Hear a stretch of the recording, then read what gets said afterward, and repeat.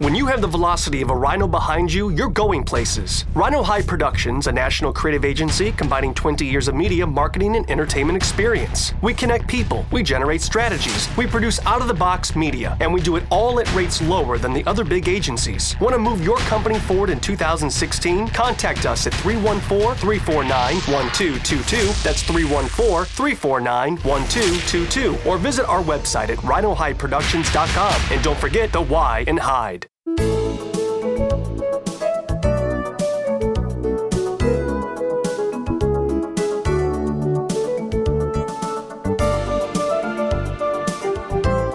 We live in an era when children often know more about their electronic devices than their own family history.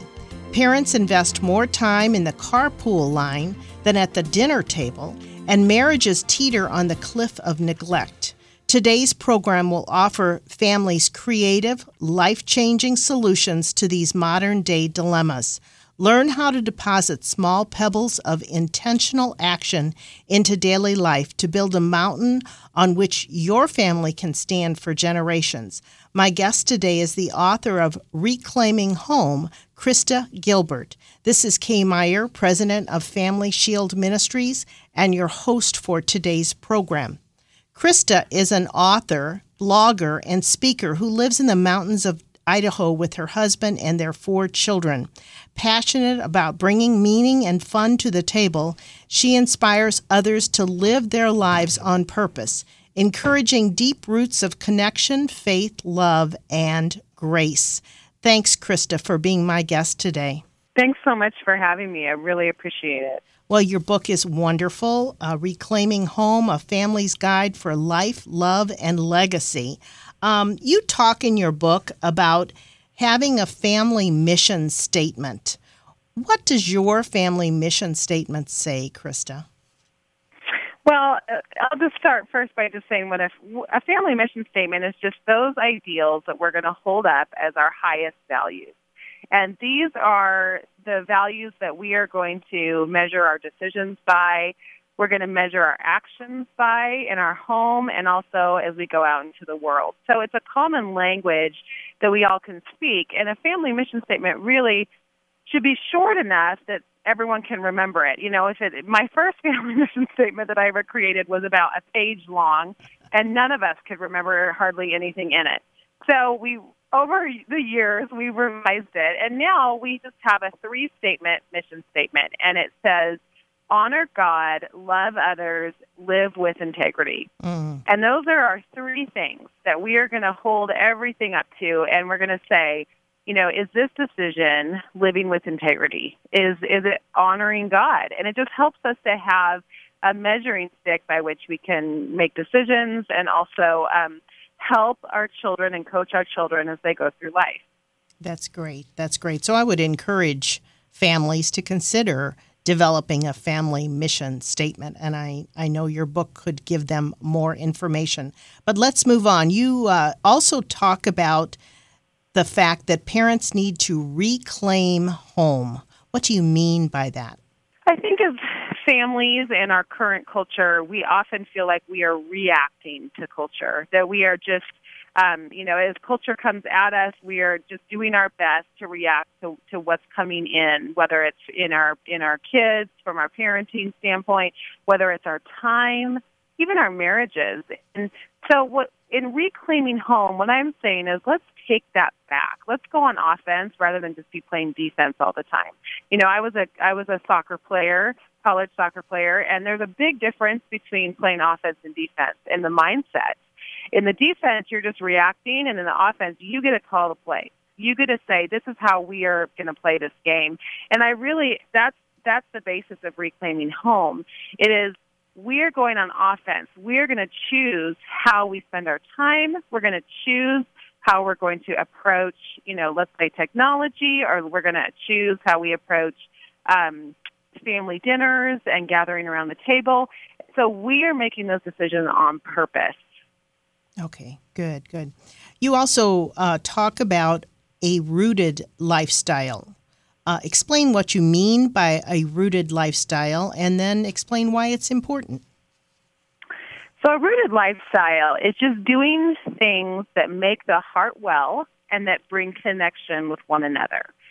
So when we know what those are intuitively, actually. When we get out in nature and we take a hike together, for example, well, there are many things happening there. One, you are getting outside, and that's really good for our spirits. Two, we're usually unplugged during that time because we're not on our phones and hiking. And three, we're connecting with one another. We're on the trail. We're giving, relationships breathing room. We're doing something together that's healthy and active, and we're talking. And, that's just one example. But it's something that's going to create connection and something that's going to, bolster your spirit and bolster your heart in some way. And that could be sitting around a campfire, roasting marshmallows. It could be, going out and playing backyard soccer with one another. But just, those things that bring connection. So right now you have a snowstorm, I think, going on at this point. So what would your family be doing to have a rooted lifestyle in this weather in Idaho? That's a great question. We're talking about that a few minutes ago. We are actually going to go outside and build a snow fort today as soon as I get off this call. It sounds like fun. And tell me the ages of your children right now. I didn't ask that. So I have 9, 12, 14, and 16. Oh, wow. They will love a snow fort, won't they? Yeah. And then we're going to spend some time skiing as well over the next few days. So that'll be great connection time. Awesome. That's wonderful.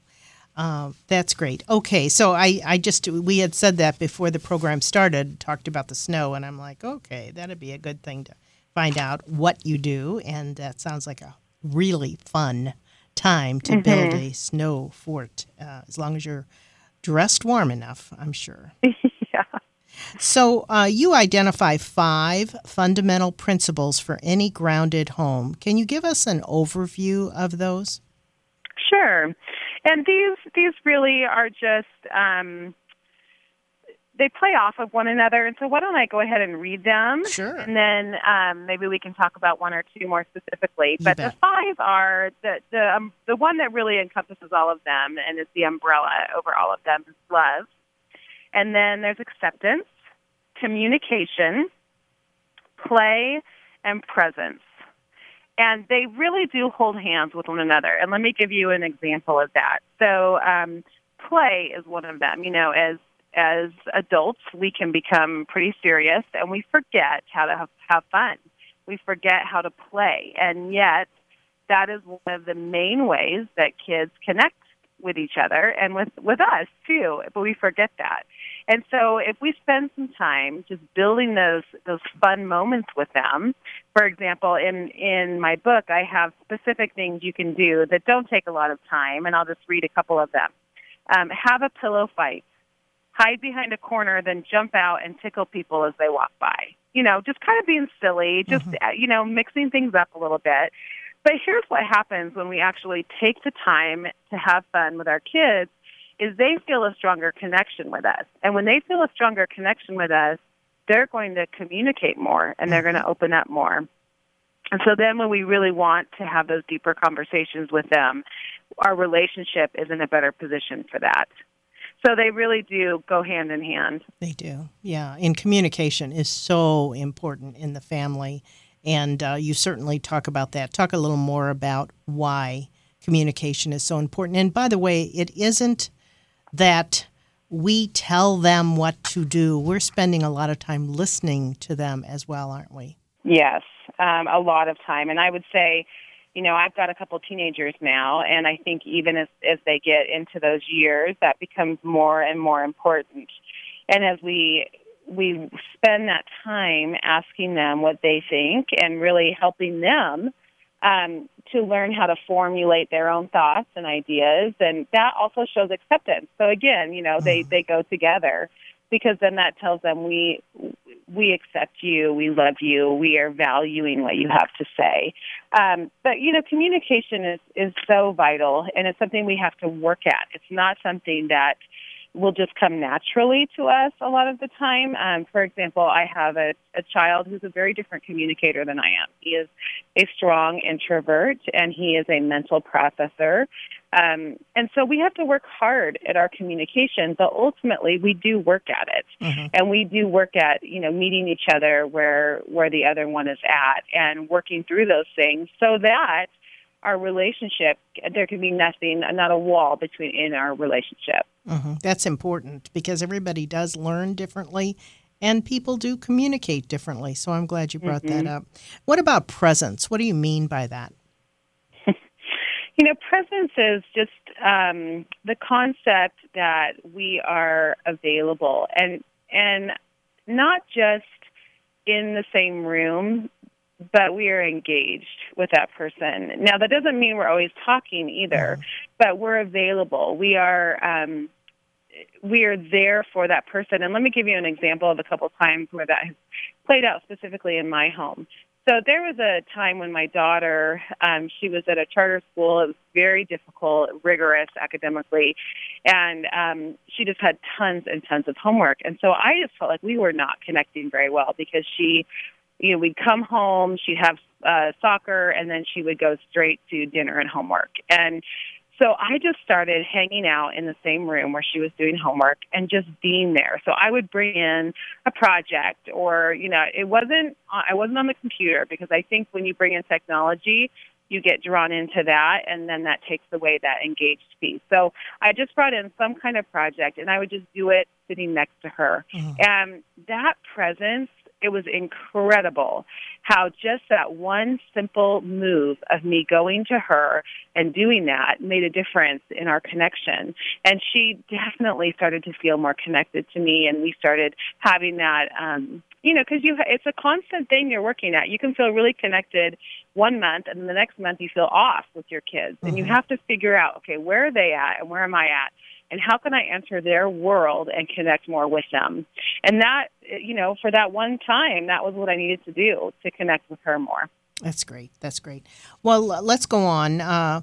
We get so caught up in the tyranny of the urgent, we often forget to inventory how we spend our minutes. Any advice here? Yeah, I think it's a challenge for all of us. Again, this book was written out of my own need. And we all have the same amount of time in a day. That is the one even playing field that we're all given. And we get to decide how we use those minutes. And I like to talk about something called the power of small decisions. And that is that, there are things we just have to do. The dishes have to get done, the laundry, work, whatever, those have-tos are. We have those. But then we also have discretionary time. And we all have that as well. And my encouragement is to really think through that discretionary time. How am I going to use these small minutes of time to connect more with my family and really spend it on those things that matter the most? And that doesn't have to look like, a big chunk of time. It can be, for this 1 minute, I am going to sit down and look at my child in the eye and tell him something that I appreciate about him. For this 1 minute, I'm going to go and to my husband or, to my wife, whoever's listening, and, give him or her a back rub and just say, thanks for all you do for our family. It really makes a difference.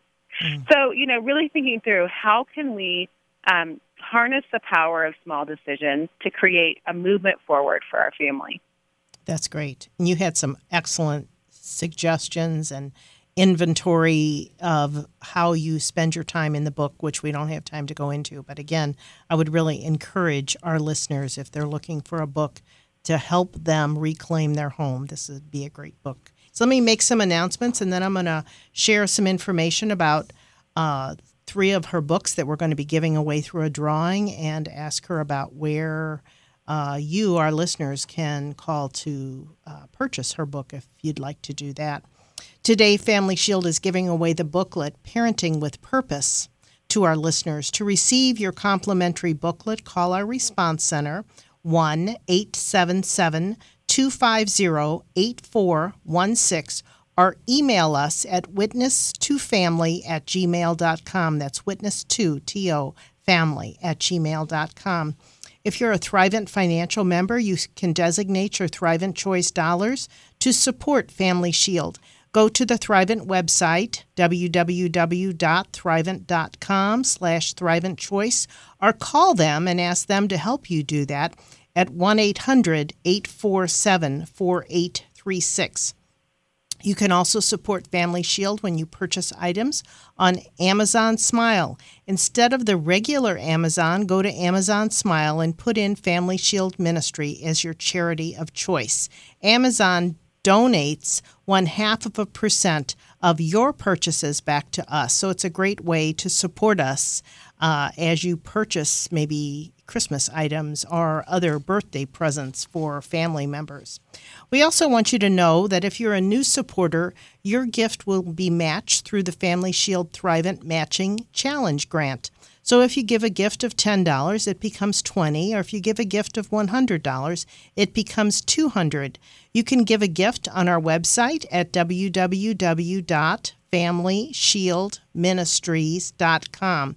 You can send comments, prayer requests, and support to Family Shield Ministries, P.O. Box 230015, St. Louis, Missouri 63123. Krista Gilbert has donated 3 of her books, Reclaiming Home, A Family's Guide for Life, Love, and Legacy, to us so that we can give them away. And we're going to have a drawing. So if you'd like to sign up to have your name included in the drawing, call us, the Response Center again, 1-877-250-8416, or just email us your complete physical address so we can mail that book to you if you win it, witness2family@gmail.com. I want to go back to my guest, Krista Gilbert, and also I want to ask you if they want to purchase the book, Krista, how would they do that? Well, they can go to my website, KristaGilbert.com, and that's always an easy way. Or they can also get it on, Amazon, Barnes & Noble, and any bookstore would have it. Okay, wonderful. Good. Again, the name of it is Reclaiming Home, Krista Gilbert, Gilbert. It's a great book, and I really would encourage you to consider that. So I want to go back to some of our discussion about your book. You talk about ways a parent can help instill a solid work ethic in children, and many of them are already overburdened and overcommitted at school, church, and sports. What are some of the things that parents can do to instill that solid work ethic in their children? I think it's important that we look for opportunities for our kids to grow their skill set and also just to help and be a part of the family and take ownership of the family by work. And childhood is one of those times where they have the opportunity to learn work ethic. And after their childhood and adolescence is over, that window closes, and they don't really have that chance anymore to learn that. And a skill that's going to really benefit them significantly the rest of their life. So it's important for us as parents to think about first of all, how can I build this into our schedule?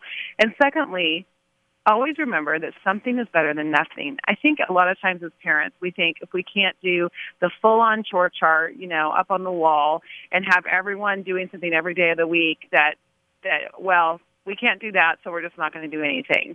And I really encourage parents to say, no, something is better than nothing. So if all we can do right now is have our kids do the after-dinner dishes, okay, that's something, and that's helping. That's still good, and it's good for them. And there may be seasons. For us, we have seasons where our kids are really into sports and we have very little free time. And then other seasons, like the winter or summer, where we're freed up a little more and our kids have a little more time as well. And so during those seasons, I try and do more than I do on the times when we really don't have the time. So, just really be flexible and try and just fit it in where you can. And also in the book, I give a chart that helps you see what your child can do at what age. Oh, yes, I love that. That was great. And when my kids were little, I started them, when they could learn how to walk, of just holding a little a feather duster, or holding the the little vacuum cleaner, and, just helping them to get in the habit even from a young age. And I find that younger kids are often really eager to help. It's when they get to be teenagers that we struggle a little bit getting them to help. But to push through that, and to say, I'm sorry, but you won't have this privilege if you don't, complete this task, whatever it is. And because it really is important for them to help the family. And I really liked you had numerous different ways to set up chores. And I know we may not be able to share all that on air, but I really like those. I actually was telling my daughter, who, has charts like that for her children, about your book, and I'm going to let her see the different ways, the different means, because I think children, if you do the same thing all the time, they get tired of it. And something new is kind of fun, spinning around to see which chore they do. So I really appreciated that. I think it's a great idea. So let's talk about some ground rules you suggest for meaningful meal times, because we want to take back mealtime and talk a little bit more about mealtime, what's happening in our culture today with so many families, and how we can have ground rules for mealtime. Okay. Well, research has come out that really it's staggering research, actually, that shows the importance of mealtime, that one daily activity that we really have taken for granted, that lowers our children's chances of really some harmful behaviors, of them engaging in those harmful behaviors.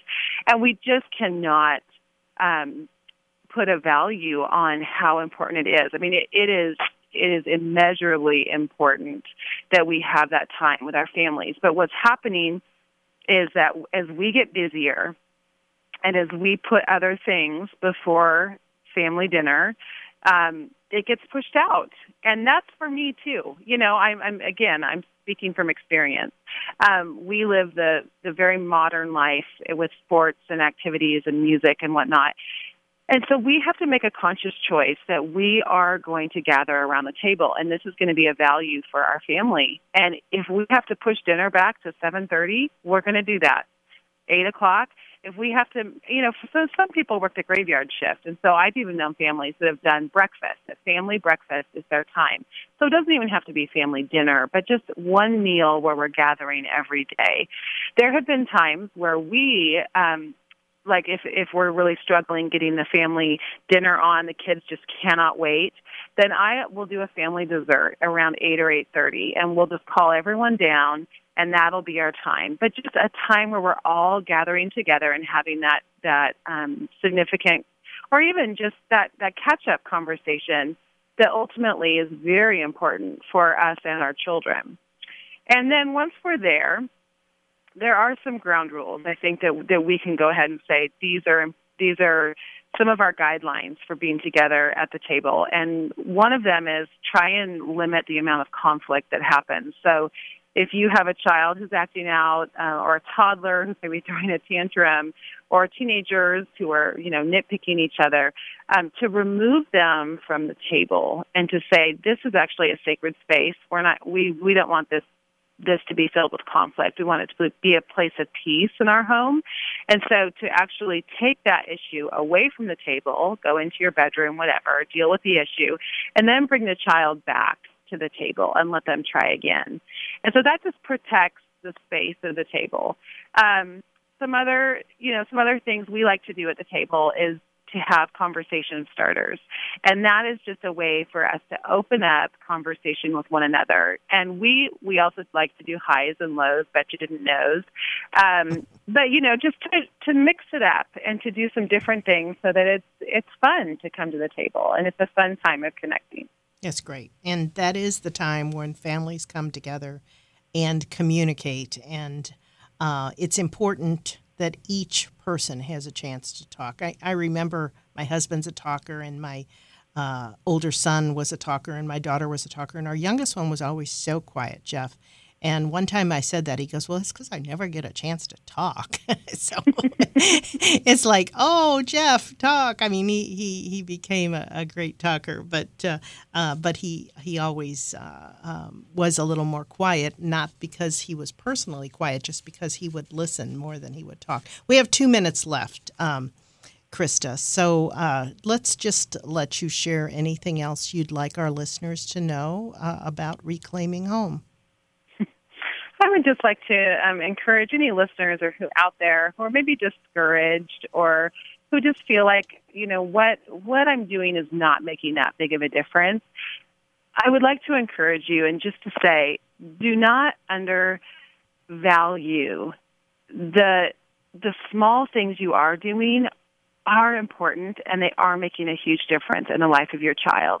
And it's like, I'm a gardener, and it's like we're planting and we're watering and we're tending that soil. And we may not see results for a very long time, but you are making a difference in the life of your child and also in the life of your spouse.